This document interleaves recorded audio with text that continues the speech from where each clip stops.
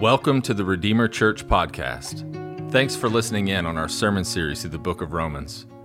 Throughout history, this has been regarded as the greatest letter ever written. It has been used by God to change people's lives for centuries, and we have prayed that God would use it to change your life as well. In a world full of bad news, Romans is about good news, and we hope God uses this sermon to help you believe and enjoy the good news of the gospel. Thanks for listening. The scripture for today is Romans 9:19 through 29. You will say to me then, why does he still find fault? For who can resist his will? But who are you, O man, to answer back to God? Will what is molded say to its molder, why have you made me like this? Has the potter no right over the clay to make out of the same lump one vessel for honorable use and another for dishonorable use? What if God, desiring to show his wrath and to make known his power, has endured with patience vessels of wrath prepared for destruction, in order to make known the riches of his glory for vessels of mercy, which he has prepared beforehand for glory, even us whom he has called, not from the Jews only, but also from the Gentiles? As indeed he says in Hosea, those who were not my people I will call my people, and her who was not beloved I will call beloved. And in the very place where it was said to them, you are not my people, there they will be called sons of the living God. And Isaiah cries out concerning Israel, though the number of the sons of Israel be as the sand of the sea, only a remnant of them will be saved. For the Lord will carry out his sentence upon the earth fully and without delay. And as Isaiah predicted, if the Lord of hosts had not left us offspring, we would have been like Sodom and become like Gomorrah. Amen. Grab a seat. Welcome. So good to see you at Redeemer this morning. Many of you kids are back in school. Maybe kids are heading to school. Before we get started, thought I'd give you a little bit of helpful information. You can kind of test out different areas of the room. Some are hotter than others. Some are colder than others. Some are louder than others. Some are quieter than others. I don't mean during the sermon, just get up and wander to a different place. But beforehand or next week, try different places. If it's too loud, too quiet, or if you like some air conditioning, there's a place up there in the top where the AC hits perfectly. That is my personal favorite. If you have a Bible, let me invite you to go to Romans chapter 9. If you're brand new with us, we are teaching through the book of Romans, and we are in chapter 9. Covered the first half of it last week, and we're dealing with the second half this week. And this is just historically a very difficult text. Sometimes difficult to understand, but really not as much as difficult to understand as it is we struggle to believe that it's true. And I had a few people after the sermon last week come up to me, most of them with very large, wide open eyes, and they said, wow, that was very deep. And I said, yes, it was. He's getting into some very, very deep things about who God is and how God operates in the world, and that's a good thing for us to get into some very deep things because we're trying to understand who God is and how we relate to Him. So deep is not bad. We're going to be in the deep end of the pool again today. Sometimes we'll be in the shallow end of the pool. The shallow end of the pool is not things that are less important. Sometimes it's just things that are easier to understand. And so I think we need to use the whole pool, just so that you know our commitment at Redeemer is we're just going to use the whole pool. Use the kiddie pool sometimes, go into the deep end sometimes, because that's what Paul seems to do. Paul prefers the deep end. In fact, so much so that the Apostle Peter told some people, he said one time that when Paul writes some things, I get really confused. Peter had a hard time sometimes keeping up with Paul because Paul loved the deep end of the pool. But listen to what St. Augustine said, and I'll explain why I'm talking about this in just a minute. He's talking about the Bible and really the gospel, and he says this: it's shallow enough for a child not to drown, yet deep enough for an elephant to swim. St. Jerome, who in the 4th century was the one who really single-handedly translated the Bible into Latin so that people could have more access to it. We call it the Latin Vulgate. So he had read the Bible, not just read it cover to cover, but intimately enough to be able to translate it. After he had read through and poured through the Scriptures, this is what he said about the book that we love. He said, the Scriptures are shallow enough for a baby to come and drink without fear of drowning. but they're deep enough for a theologian to swim in without ever touching bottom. Both the shallow end, the kiddie pool, and the deep end are both important. Oftentimes, the very basic things that Paul refers to as milk, it's important, especially for new believers, for non-believers that are coming in and trying to understand what the Christian faith is, what Jesus is about. We offer very basic things, and it's basic enough that you can explain the gospel to a 6-year-old who has never had a philosophy class, and they can grasp the basics of the gospel. But also, you can get the most incredible theological minds ever, men and women, and they can spend their lives trying to understand it and not ever plumb the depths. So just hear from me. We're committed to using the whole pool, and Paul was as well. In fact, in 1 Corinthians 3, he was frustrated a little bit with the church because he said, we should have moved on from the basic things, from milk into meat, but we have to keep going back for milk because you're not maturing. So he obviously sees this natural progression. If you're a new Christian, you get milk. And if you get milk, you get stronger, you get nourished, you move on to what? Everybody said, meat. This is the natural progression in our house. They get milk for like 2 weeks, and then it's meat. Give them deer steak. We'll puree it if we have to, since they don't have teeth. But as we progress, we progress to deeper things. And I think even some of us, I was talking to someone today, just between services, that they knew some deep things, been a Christian for a long time. She's very well read, very well studied, great theologian, but she said sometimes it's just good for my soul to hear very simple, very basic things, and I'm the same way. So I spend a lot of time studying the Bible, and there's some things that I still don't understand, that I struggle with, that I wonder, how in the world is this true? I don't understand how this works out. And so at the end of the day, literally at the end of the day sometimes, just remind myself, you know what? Jesus rose from the dead, and that is so basic, and yet that's enough for me to lay my head on my pillow, go to sleep, sleep soundly, and trust God. This is what the writer of Hebrews says about this in chapter 5. He's talking to Christians and churches. He says, "For though by this time you ought to be teachers." You've been Christians long enough, you should have got the milk where you've moved on to things so you could actually teach others and feed others milk. "For by this time you ought to be teachers. You need someone to teach you again the basic principles of the oracles of God." He said, "You need milk, not solid food. For everyone who lives on milk is unskilled in the word of righteousness, since he is a child. But solid food is for the mature, for those who have their powers of discernment trained by constant practice to distinguish good from evil." Basic idea is we need both. We need the shallow end, we need the deep end. And as we mature, we need to be able to really get into some text. And so Romans chapter 9 is the deep end.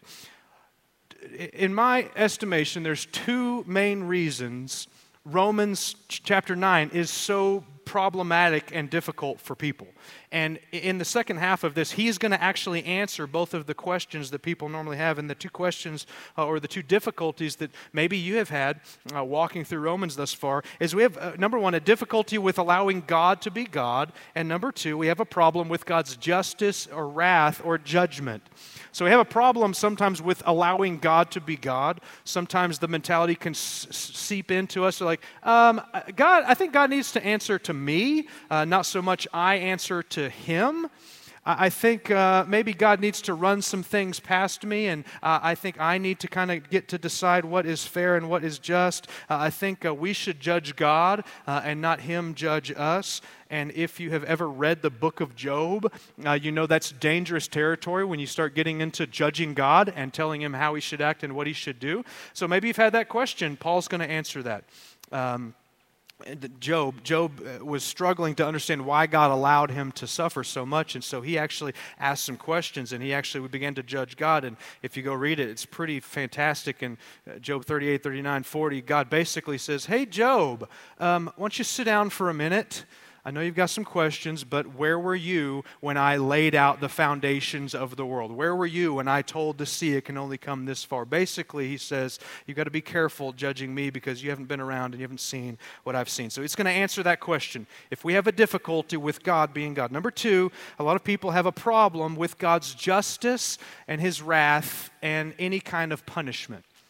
Okay, this is the phrase that I often hear, and maybe you have thought it before. Maybe this is a question that you have right now. A God of love would never send someone to hell, That's a question people have. A problem that they have is a God that claims to be loving, yet also seems to be full of wrath and justice and punishment. And we have this false idea that those two things are separate and they're not congruent and they can't go together. But it's and I'll explain this in a minute, but it's a very hypocritical statement because we don't apply that anywhere else.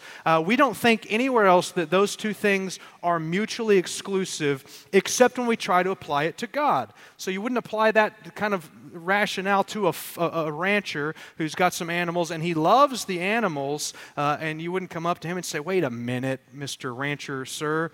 You said that you love your goats and you love your sheep, but you sure had a lot of wrath for that rattlesnake, right? Or that coyote. It's like, no, in order to love something, to have love and goodness, you also have to have some element of wrath or justice against something that might threaten what you love. How about teachers? Any teachers in the room? So excited to be back in school. Don't get a lot of amens round one, week one.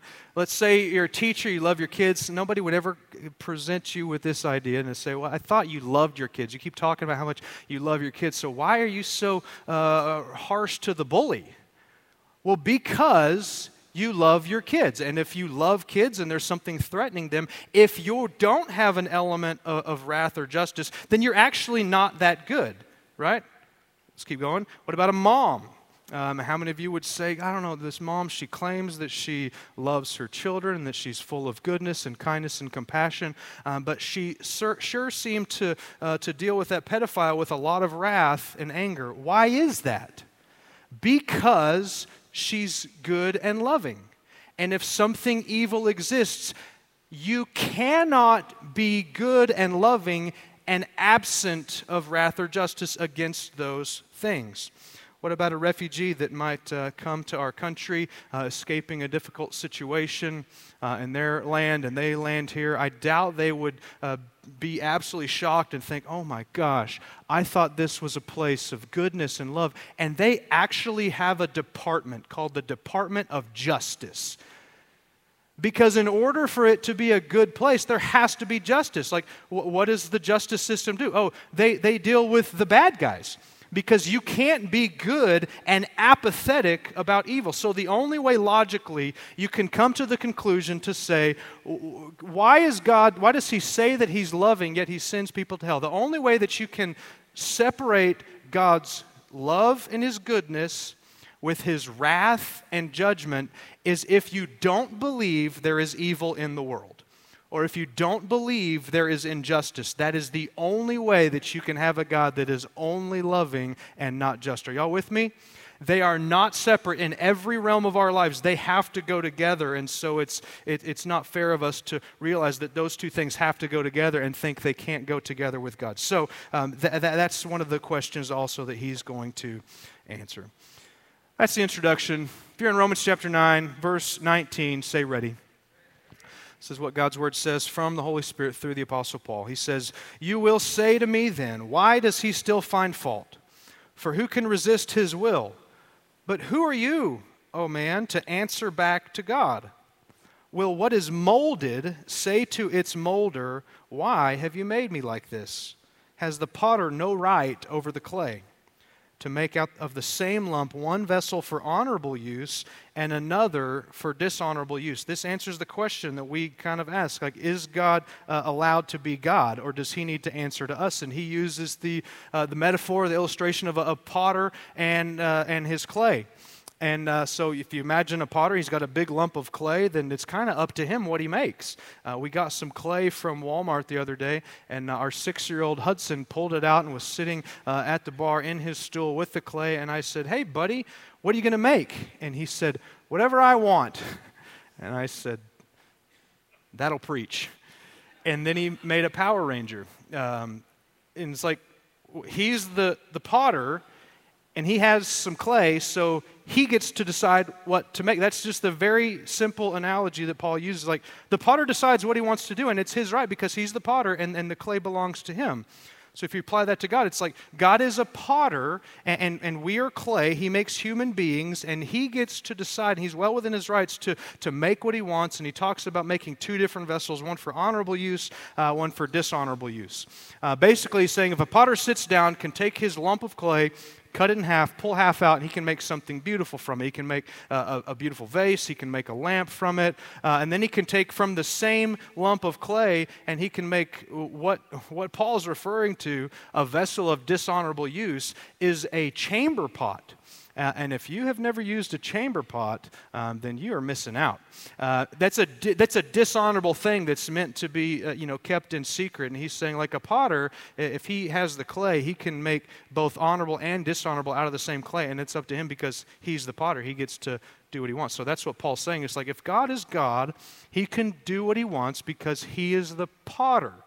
And so then the question is, and we learned last week that as the potter with the clay, he never does anything that is unjust. He's always just, and he's full of mercy and full of grace. So the question is that he answers next, what then has the potter, what has God decided to do with his clay? What has God decided to do with people, with human beings? Verse 22.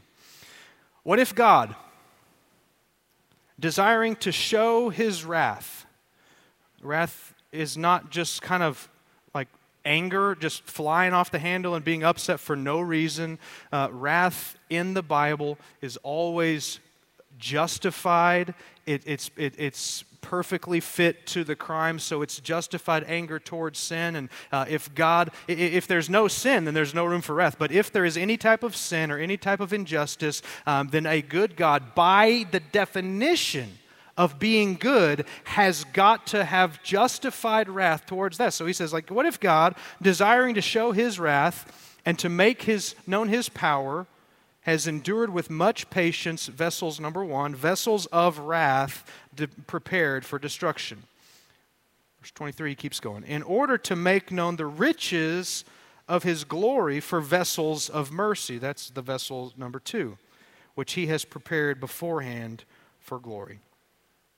So we're going to unpack what Paul is talking about when he's talking about God making humans as two different kind of vessels, what that means, and they're massive implications for each one of you to understand what Jesus is saying through Paul, because this is the heart of the gospel. This is the heart of the Bible. This is the heart of the message Jesus preached. This is the heart of the message the church has preached for 2,000 years, that human beings are different than the rest of creation.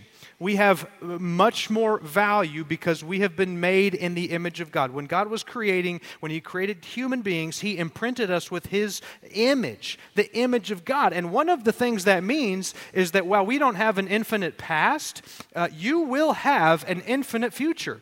You will exist somewhere, one of two places, forever and ever and ever. You are made in the image of God. You're now an eternal being. That's Old Testament, New Testament, that's a biblical thing. And what Paul is saying is that God, as the potter, has created humans, and they will end up one of two places. They will be one of two vessels, a vessel of wrath or a vessel of mercy. So let's look at the first one. This is option number one, vessel of wrath. What he's talking about is a vessel of wrath is a person that ends up in hell, or more precisely in the lake of fire, because the Bible talks about hell being a temporary place. You don't spend eternity in hell. You go there for a temporary place until he says hell will be thrown into the lake of fire. And then some people will go to heaven temporarily until Jesus recreates a new heaven and a new earth, and then reside with him forever in eternity in the new heaven. You need to know that the Bible teaches you're going to be in one of those places. You are either going to be a vessel to demonstrate God's wrath or a vessel to demonstrate God's mercy. So option one, the vessels of wrath. It says there that he endured them with much patience, meaning the same thing that John 3:16 talks about, that people because of sin and rebellion are headed that way already, and he doesn't just necessarily cause us to go, send us there. We've sent ourselves there. It says he passively endured them with much patience. And in hell, you need to know this, that there is no injustice. Anybody that goes to hell is a vessel of wrath, it will be just, which, I mean, correct me if I'm wrong, that's hard for some of us to stomach or to understand or to believe because we have a misunderstanding of what sinners have done to rebel against God. This is what Jesus says in Matthew 25. He's talking about people going to one of two places, and he says, and these will go away. These are people who've rejected the gospel, have not put their faith in Jesus. These will go away into eternal punishment, but the righteous into eternal life. There is no injustice in hell. God is fully just to send sinners to hell. And one of the problems that we have with this, we just have a fundamental misunderstanding of sin. Because we think of it as like, God, that sounds like a pretty harsh punishment for somebody that just kind of messed up. I mean, if you're driving down the highway, speed limit 75, you go 80, you get pulled over. He's like, you're going to hell. You'd be like, that's a little harsh, right? And that's how we think of like sin. It's like, I just kind of messed up a little bit. That is not how the Bible describes sin. The Bible describes sin as open rebellion against the design of our creation. We were designed, God, when he was thinking about us, he's like, okay, I'm going to create some people, some human beings, put my image in them, and their purpose, their divine purpose for existing is to worship me, to love me, to honor me, to obey me, to respect me, to worship me. And it's not like we just messed up a little bit, went 80 miles an hour into 75 miles an hour. The Bible talks about sin as being open rebellion, that each one of us said, no, you know what, God? No. I will worship myself. I will use my money to do what I want and to worship me, not to make much of you. I will do what I want with my sex life. I will do what I want with my business. And it's a very different thing to just mess up a little bit or to be an open, abject rebellion to God.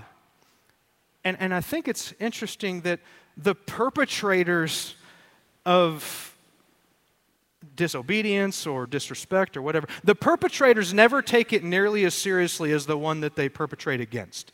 If you're a parent and your kids have ever disobeyed or disrespected you, that made you more upset than it made them. Am I right?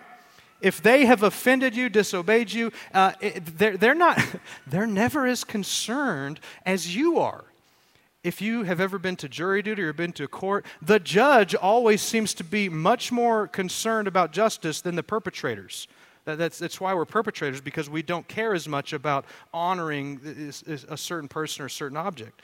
So we need to know that nothing unjust happens if God decides to punish someone or gives wrath to someone that is evil, that is idolatrous, or that is rebellious. So what do they do then if they are vessels of wrath? They magnify half of God's character. Like what do people that are vessels of wrath, what do they do? Listen, they magnify God's power. He just said it.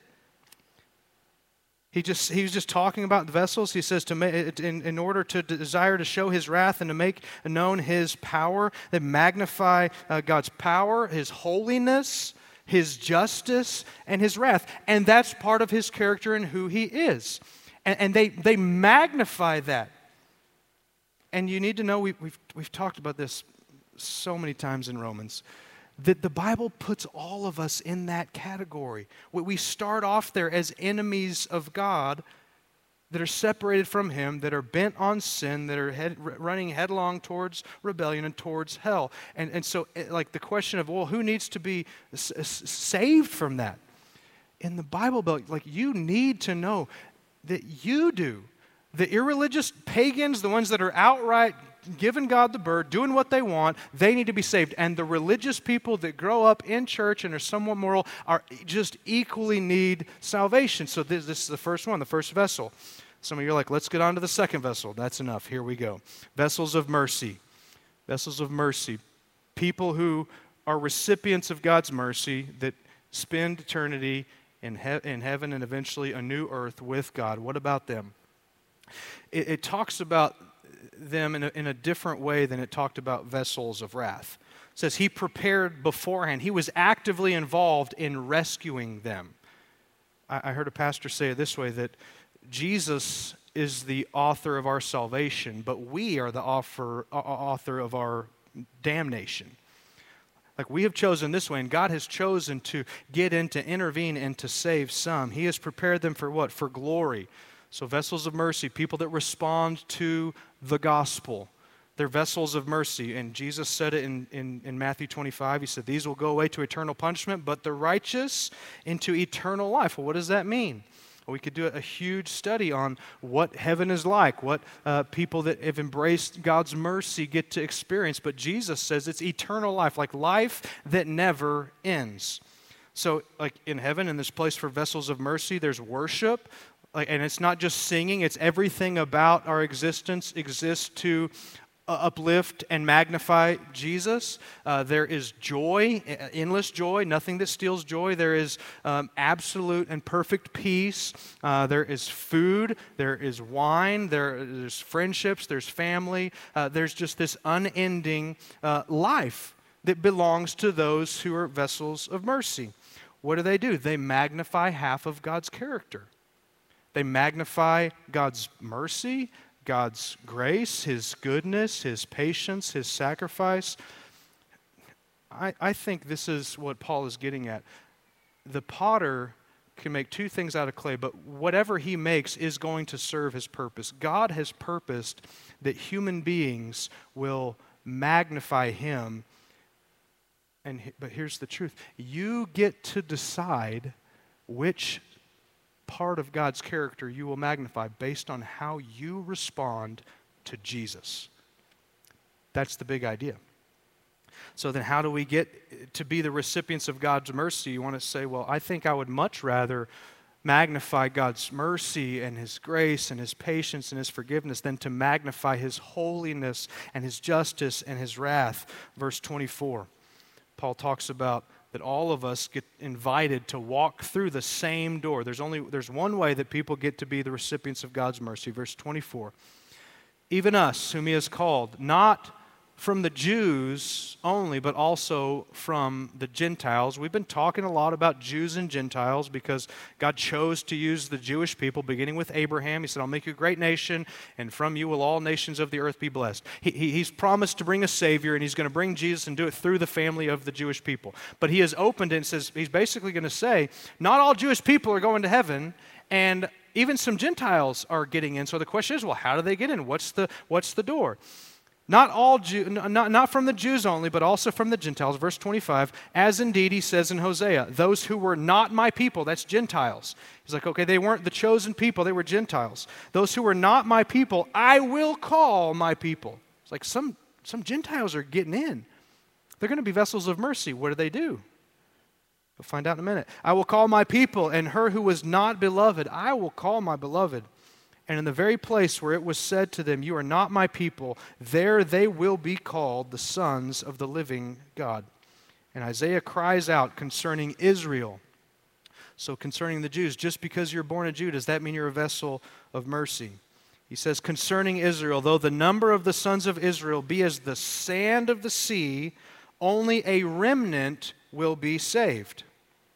So some Gentiles will be saved, not all Jews, but some Jews will be saved. Verse 28, for the Lord will carry out His sentence upon the earth fully and without delay. You should circle that, and you should believe that.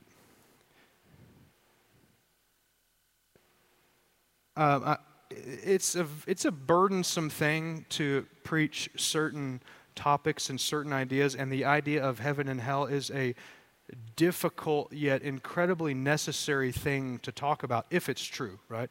If the Bible is true, if Jesus says it is who He says He is, it would be horribly unjust on my part to not tell you about it, right? Like if somebody goes to hell and they're like, I don't know, my church, they talked about how to fix my marriage and they talked about how to get out of debt and how to deal with anxiety, but they never told me that there was a heaven and a hell. I would have horribly abdicated my role. And Jesus says, like, we'll just piece this apart for a minute. The Lord will carry out His sentence. Jesus is coming back. He is physically going to come back to earth to carry out his sentence, and he says to the earth, both fully and without delay. And as Isaiah predicted, if the Lord of hosts had not left us offspring, we would have been like Sodom and become like Gomorrah. You need to know Jesus is coming back, and he is not coming back like he came the first time. See, a lot of people, they were like, for hundreds of years, they maybe were aware of prophecies that God was going to visit earth, and they thought, that sounds like a fairy tale. Really don't think, maybe it's metaphorical, but really don't think that's going to happen.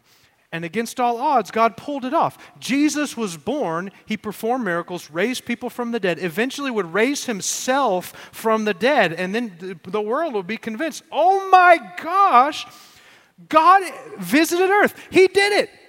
But the first coming of Jesus, the first advent is Jesus coming in humility to live a perfect life, to lay his life down, to be crucified in the place of sinners, and by grace to offer salvation. He came in humility and in grace, and that is not how he's coming the second time. So some people right now are in the same place they were before Christmas, before Jesus was born.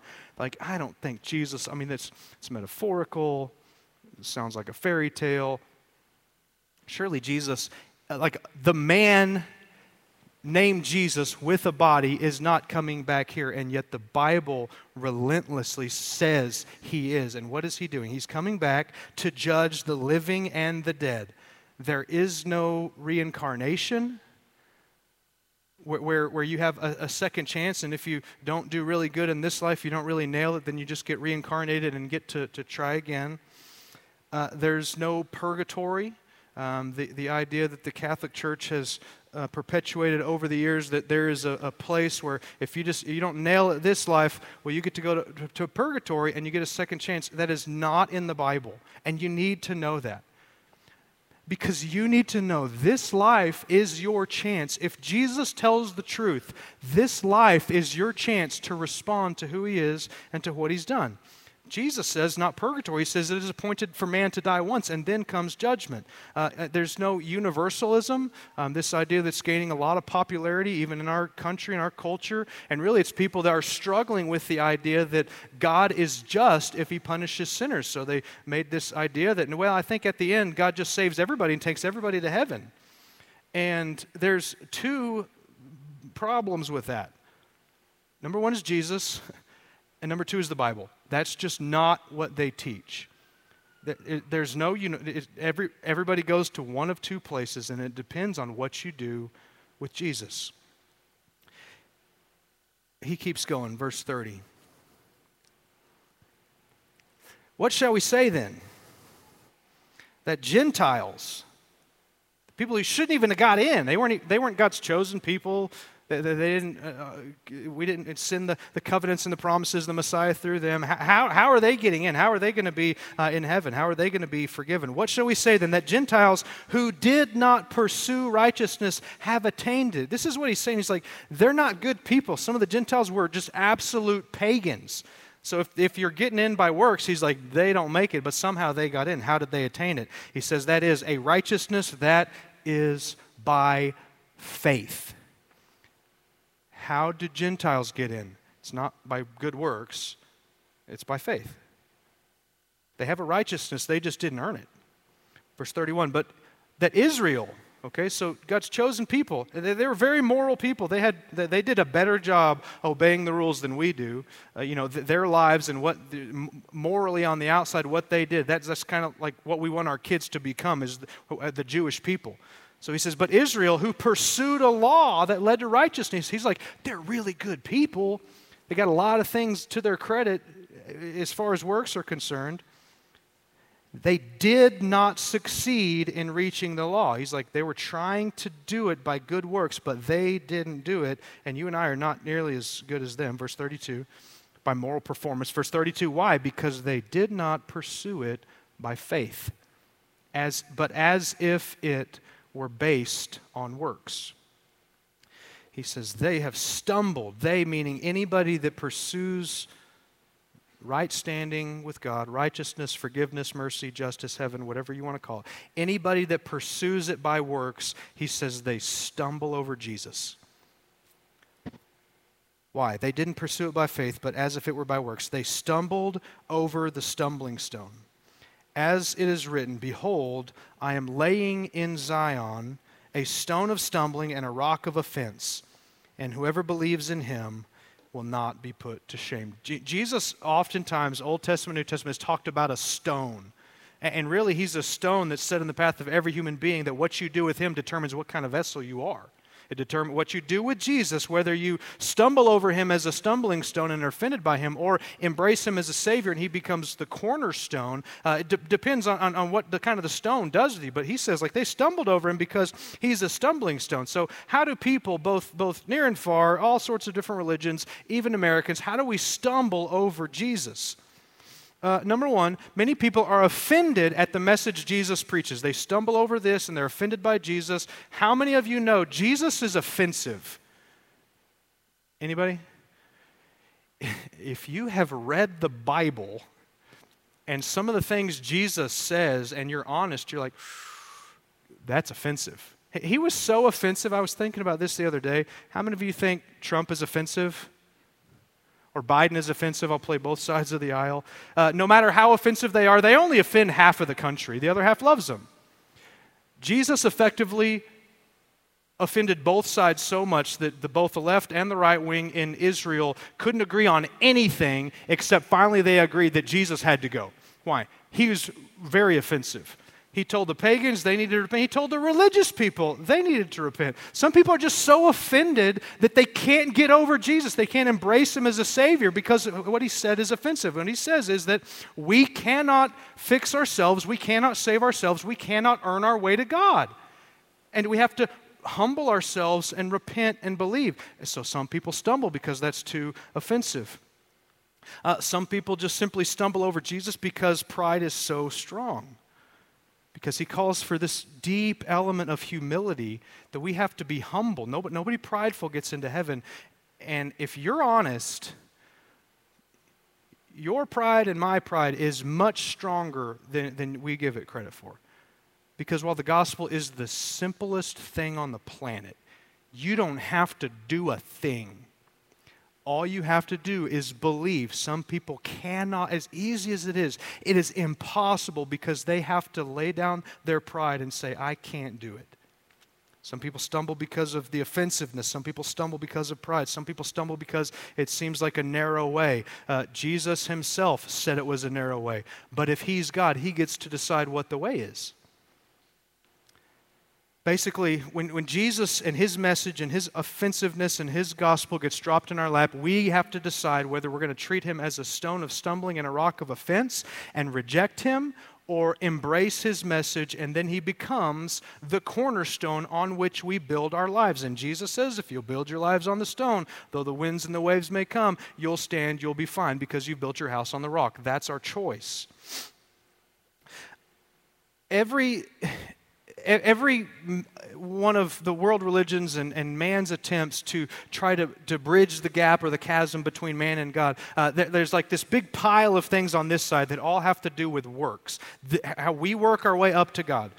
Judaism. This is the Jewish religion, people that embrace the Old Testament, do not believe Jesus is the Messiah or is the Christ. It's a works-based, trying to earn their way through the law back up to God. And what God has just said is that he rejected it. Like he doesn't accept works-based. You're just not good enough to work your way up to God. That's Judaism. What Judaism is built on is a works-based. Islam is built on a works-based system. They believe if I obey, therefore I'm accepted by Allah. And if I'm not able to obey, I won't be accepted. It's works-based, working our way up. Hinduism, the idea of karma, which is basically the sum total of your good works, or the sum total of your works. And if they're good, good karma comes back around. If it's bad, bad karma comes back around. And if you're bad, you get reincarnated as a cat. Right? If you're good, maybe you can get to be a dog. You'll get that later. Catholicism. I am not, many of you know that my mother grew up Catholic, and I'm not saying that no Catholic is a Christian. I'm talking about what the Catholic Church teaches and preaches is a works-based religion. You need to do good and avoid bad, and confess to the priest, and if you don't do it well enough, you can go to purgatory. It's a works-based religion trying to earn your way to God. God said He absolutely rejects any of our attempts in our own merit to work, to have works that earn favor. What about American Christianity? And I'm not using this the way I normally do. Okay, I'm using this because there's an interesting study that just came out that has been the trajectory in our country for years. But this study that just came out is from the Cultural Research Center at Arizona Christian University, massive study. And basically, they were trying to see what professing American Christians believe. So these are all Christians, or people that are Americans, and profess to be Christians. And for the first time, this has been the trajectory, but for the first time, according to this study, most American Christians believe that God will accept them if they simply have good works, which is what God has said He rejects, which just quite honestly means the majority, if these stats are correct, they're trusting in their works, they're not trusting in Christ's works. The majority of professing American Christians have rejected the gospel and are not Christians. Why does that burden me? Because we live in Midland. Because Jesus, he was fighting both sides. He was trying to preach the gospel to the irreligious, to the pagans, to the ones that were just overtly sinning and knew it. And he would share the gospel with them. You need to be saved. You are in danger. God's going to judge you. You need to be saved. But then he had to deal with the religious people that thought they were fine. And they gave him fits, did they not? Which ones murdered Jesus? The religious people. See, the ones that grow up and they have a morality and kind of like, well, I'm doing a pretty good job. I mean, I'm not an evil person. I'm not like the pagans. I've got this works-based mentality. Listen, like you need to know. If you're an American, if you profess Christianity, unless you have transferred your faith from yourself to Jesus, you are in danger. I mean, Jesus talked about heaven and hell a lot. 13% of everything that Jesus taught, 13% was about hell and judgment. Seems like a pretty big deal to him. Over 60 verses in the New Testament that talk about it.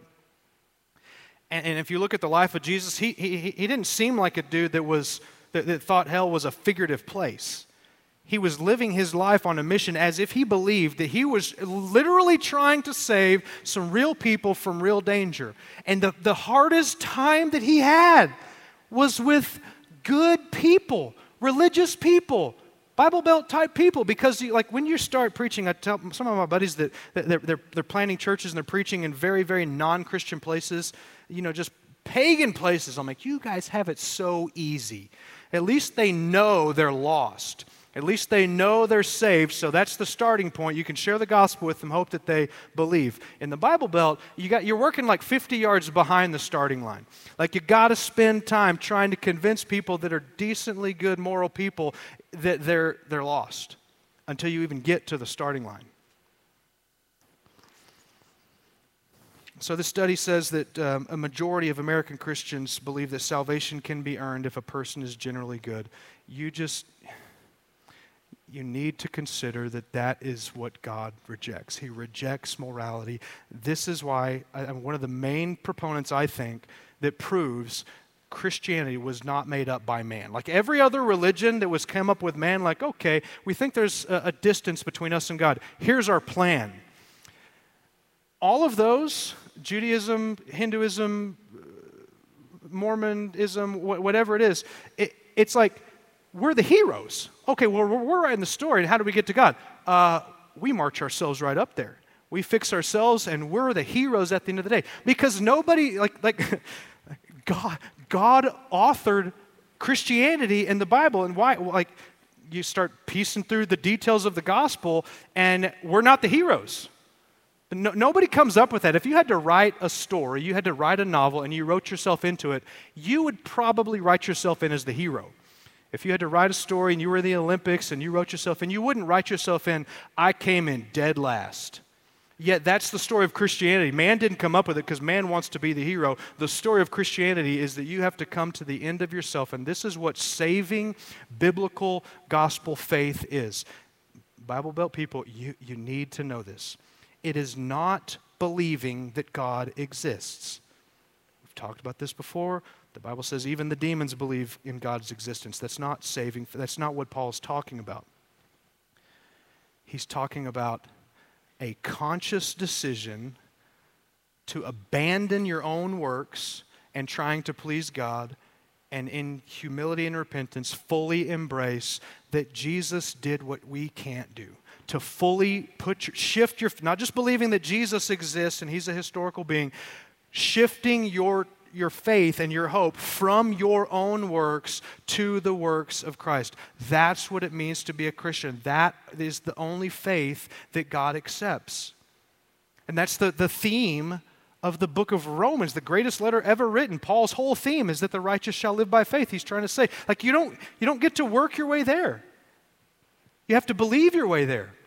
So like I understand that this is still somewhat the deep end of the pool, but let me bring it back to the shallow end a little bit. This is still the most basic verse in the Bible, John 3:16. It's exactly what it's talking about.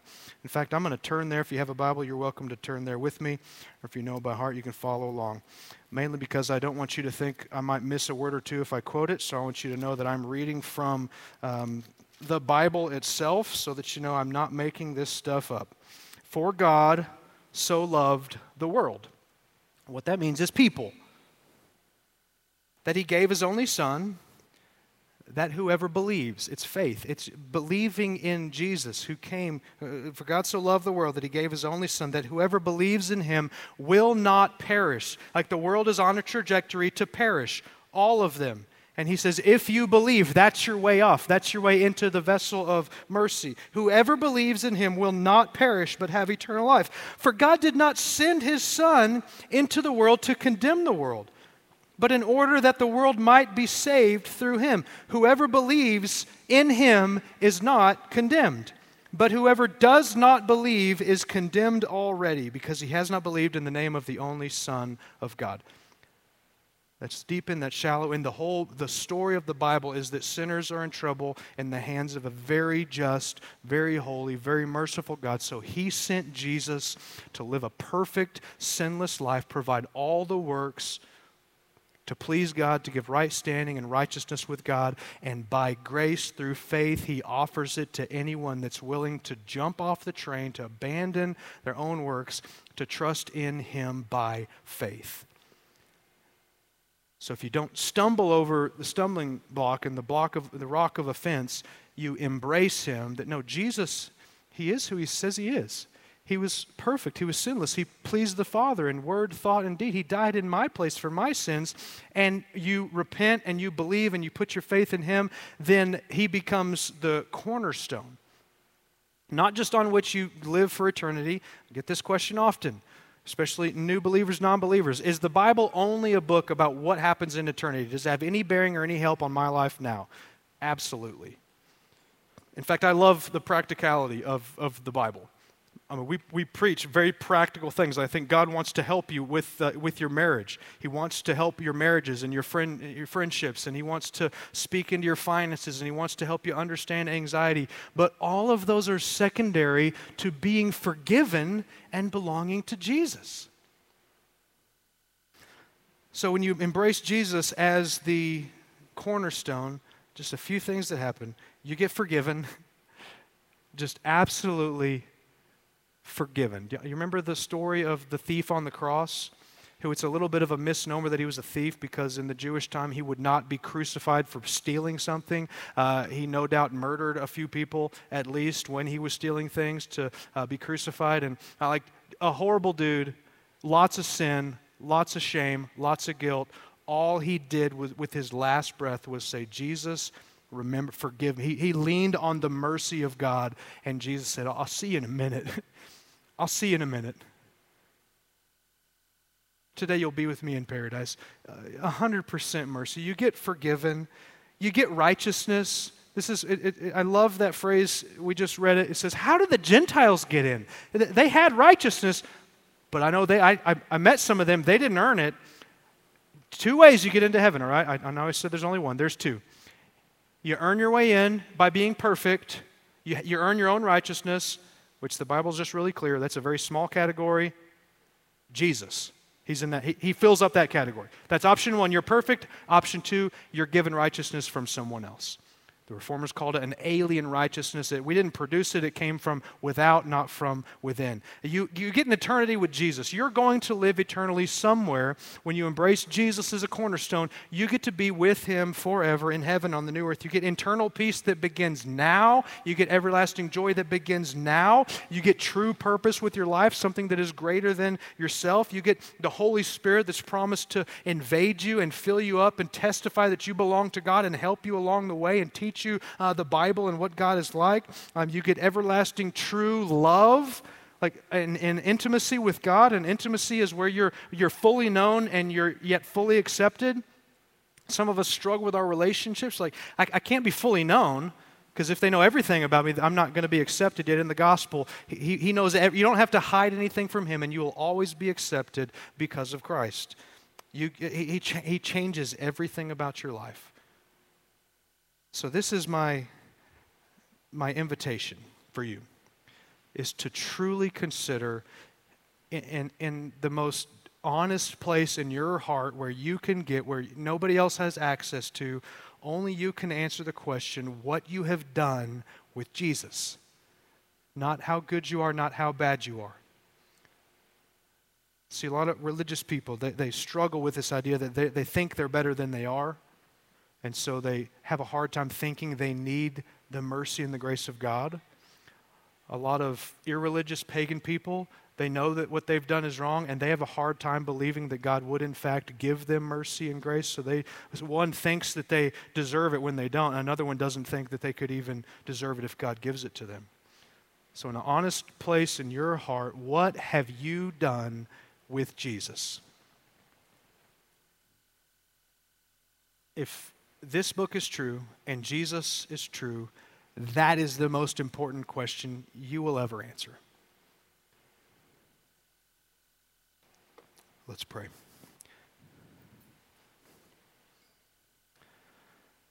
Holy Spirit, I invite you and I beg you. God, I've felt such a weight and a burden for this people, this church, this city, this place that you have some of your image bearers that you love and want to shower your grace and mercy on. I have such a burden that they truly embrace Christ. And yet, God, nobody can do anything unless your Spirit moves. So, Holy Spirit, I pray that you would sweep through and issue out huge measures of humility, that you would allow people to confess their sin to you, to truly put their faith in you as a Savior, to abandon their own works and their own attempts to be good people, and to trust that you died for them. God, I pray for those of you who you have already captured our attention and our hearts and our worship. I just pray that you might stir in us so much peace and joy that it's attractive to the people around us.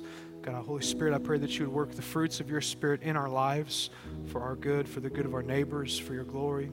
God, I pray for this morning that you would cause someone to be born again, that you would call someone home, that you would make today the day of salvation for someone in this room that needs to be saved by Jesus. We love you.